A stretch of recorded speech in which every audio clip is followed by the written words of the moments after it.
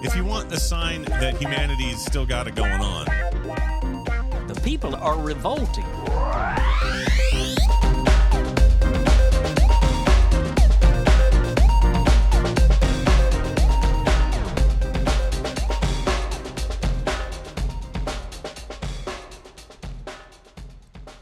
Welcome to People Are Revolting, a daily dose of disobedience. This story is written by Nick Roll and is published at csmonitor.com. Among the rugged hills and quiet shady woods of central Alabama, it suddenly appears a mountain of coal hundreds of feet high, inky black against the orange of the setting sun. Braxton Wright points across the mine's sprawling complex. But Mr. Wright isn't working today and hasn't since March of last year. Instead, he's standing across the road on a picket line with a handful of other miners. "We wanted our dignity back," says Mr. Wright, a member of the United Mine Workers of American Local 2368, which was among those that went on strike on April 1, 2021. The mine has since been kept running by non-union workers as a grinding impasse over wages and benefits drags on between the union and owner, Warrior Met Coal. But politically, the Brookwood miners say their pleas seem to be falling on deaf ears. "The Republicans have kind of always been anti-union," Mr. Wright says, "and most Democrats just see the word coal. The miners and their union say they're determined to press on, relying on far from depleted strike fund. But with the outcome anything but assured, the plight of miners like Mr. Wright could be a harbinger of a larger problem, a canary in an even larger coal mine. As the country shifts towards green energy, a looming need is to ensure that workers like coal miners are able to find new work. The general idea is referred to by policymakers as a just transition to cleaner energy. So what does justice for workers look like in this transition? Some states are seeking initial answers, but the experience of these coal miners may also suggest as workers raise their voices, it will require a shift in thought for party leaders on both sides to listen. Quote, "When people right now oftentimes talk about a just transition away from fossil fuels, they're often looking at it from a very moral, ethical viewpoint.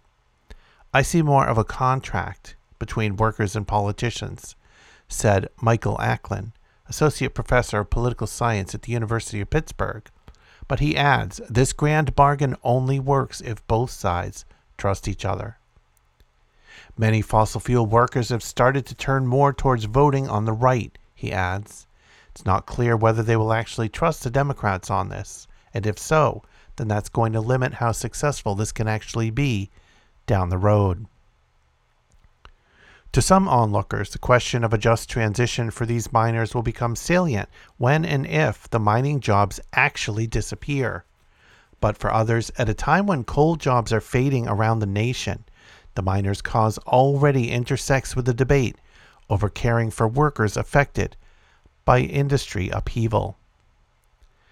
Amid a resurgence of activism around organized labor in the United States, the 1,000 or so striking workers of UMWA might have been expected to catch some of the spotlight.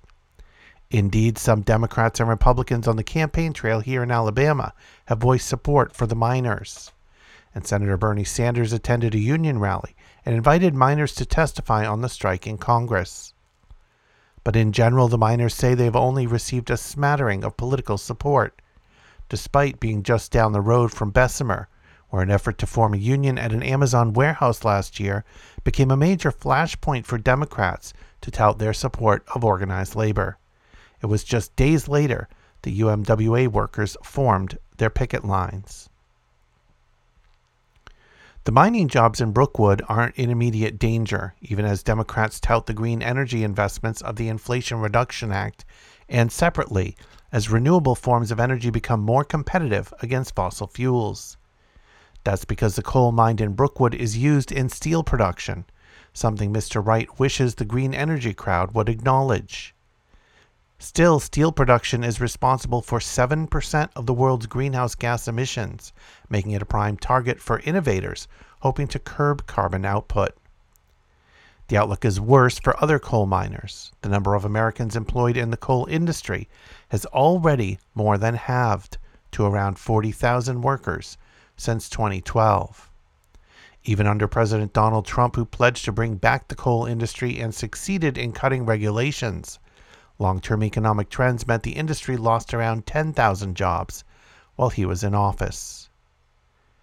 I don't think the miners at Warrior Met are as endangered as steam coal is, but it does concern me about why haven't politicians been out there, if nothing else but to come talk to people that are on strike and see what they can do, said Larry Spencer, Vice President of the UMWA district that covers the striking miners in Brookwood. That would help so much with the people feeling that they are being heard. Indeed, the impetus for the current strike has nothing to do with climate change. In 2015, the mine's previous owner, Walter Energy, declared bankruptcy. In a bid to save their jobs, the union accepted pay cuts. Now, with the new owner, Warrior Met, running a profitable mine, they want to return to the status quo, something they say they were promised would eventually happen when they originally agreed to the cuts.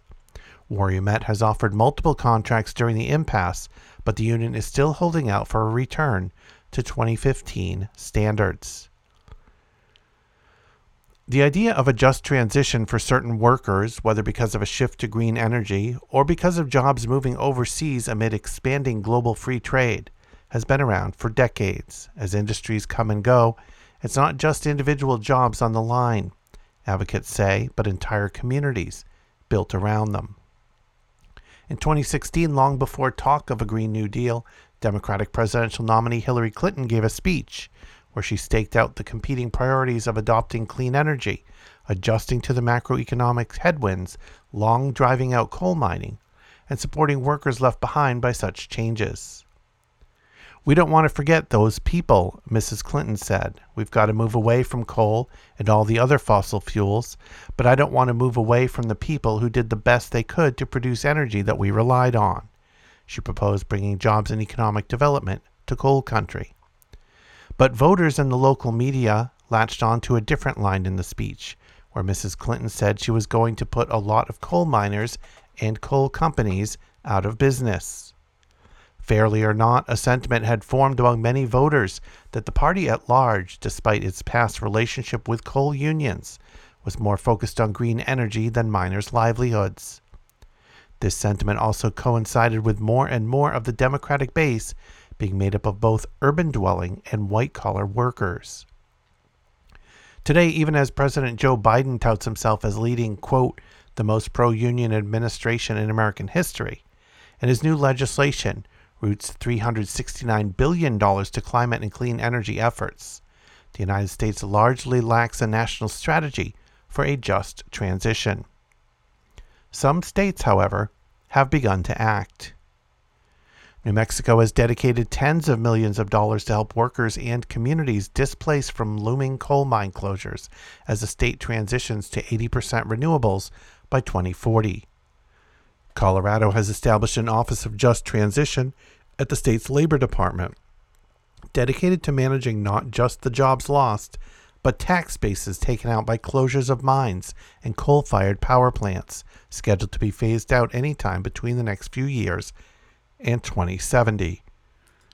Quote, we try to have respectful interactions. We try to follow communities and workers' leads in terms of what they want to do moving forward, and hopefully over time, we will prove ourselves worthy of some trust, says Wade Buchanan, director of the Colorado office, who notes that the support for its mission has become increasingly bipartisan. During a recent vote for more funding, Republicans still weren't necessarily warm to the idea of an energy transition, Mr. Buchanan says, but they expressed that, quote, if we're going to do that, we're glad we have an office like this. While the miners in Alabama say they feel politically abandoned, one group has made inroads with them, but not from the political center. The Birmingham chapter of the Democratic Socialists of America has been active on UMWA picket lines.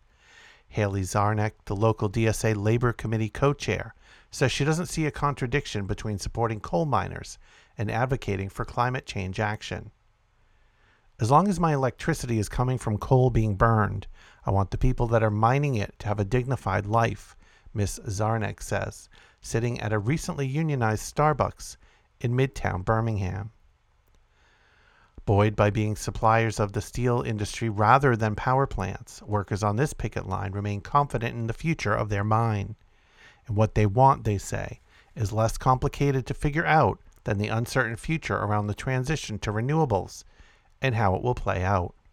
Quote, "It goes up and down, that's the way it works," Rob Wright, another miner on the picket line, on a recent evening says about the coal industry.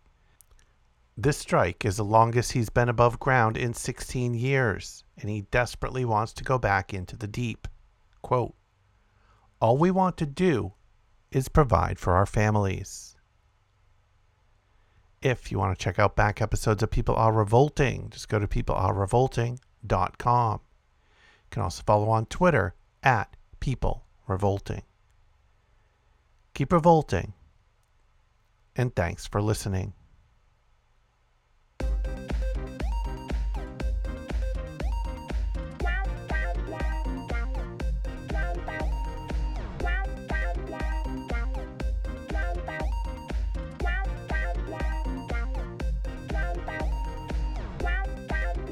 If you want a sign that humanity's still got it going on, The people are revolting.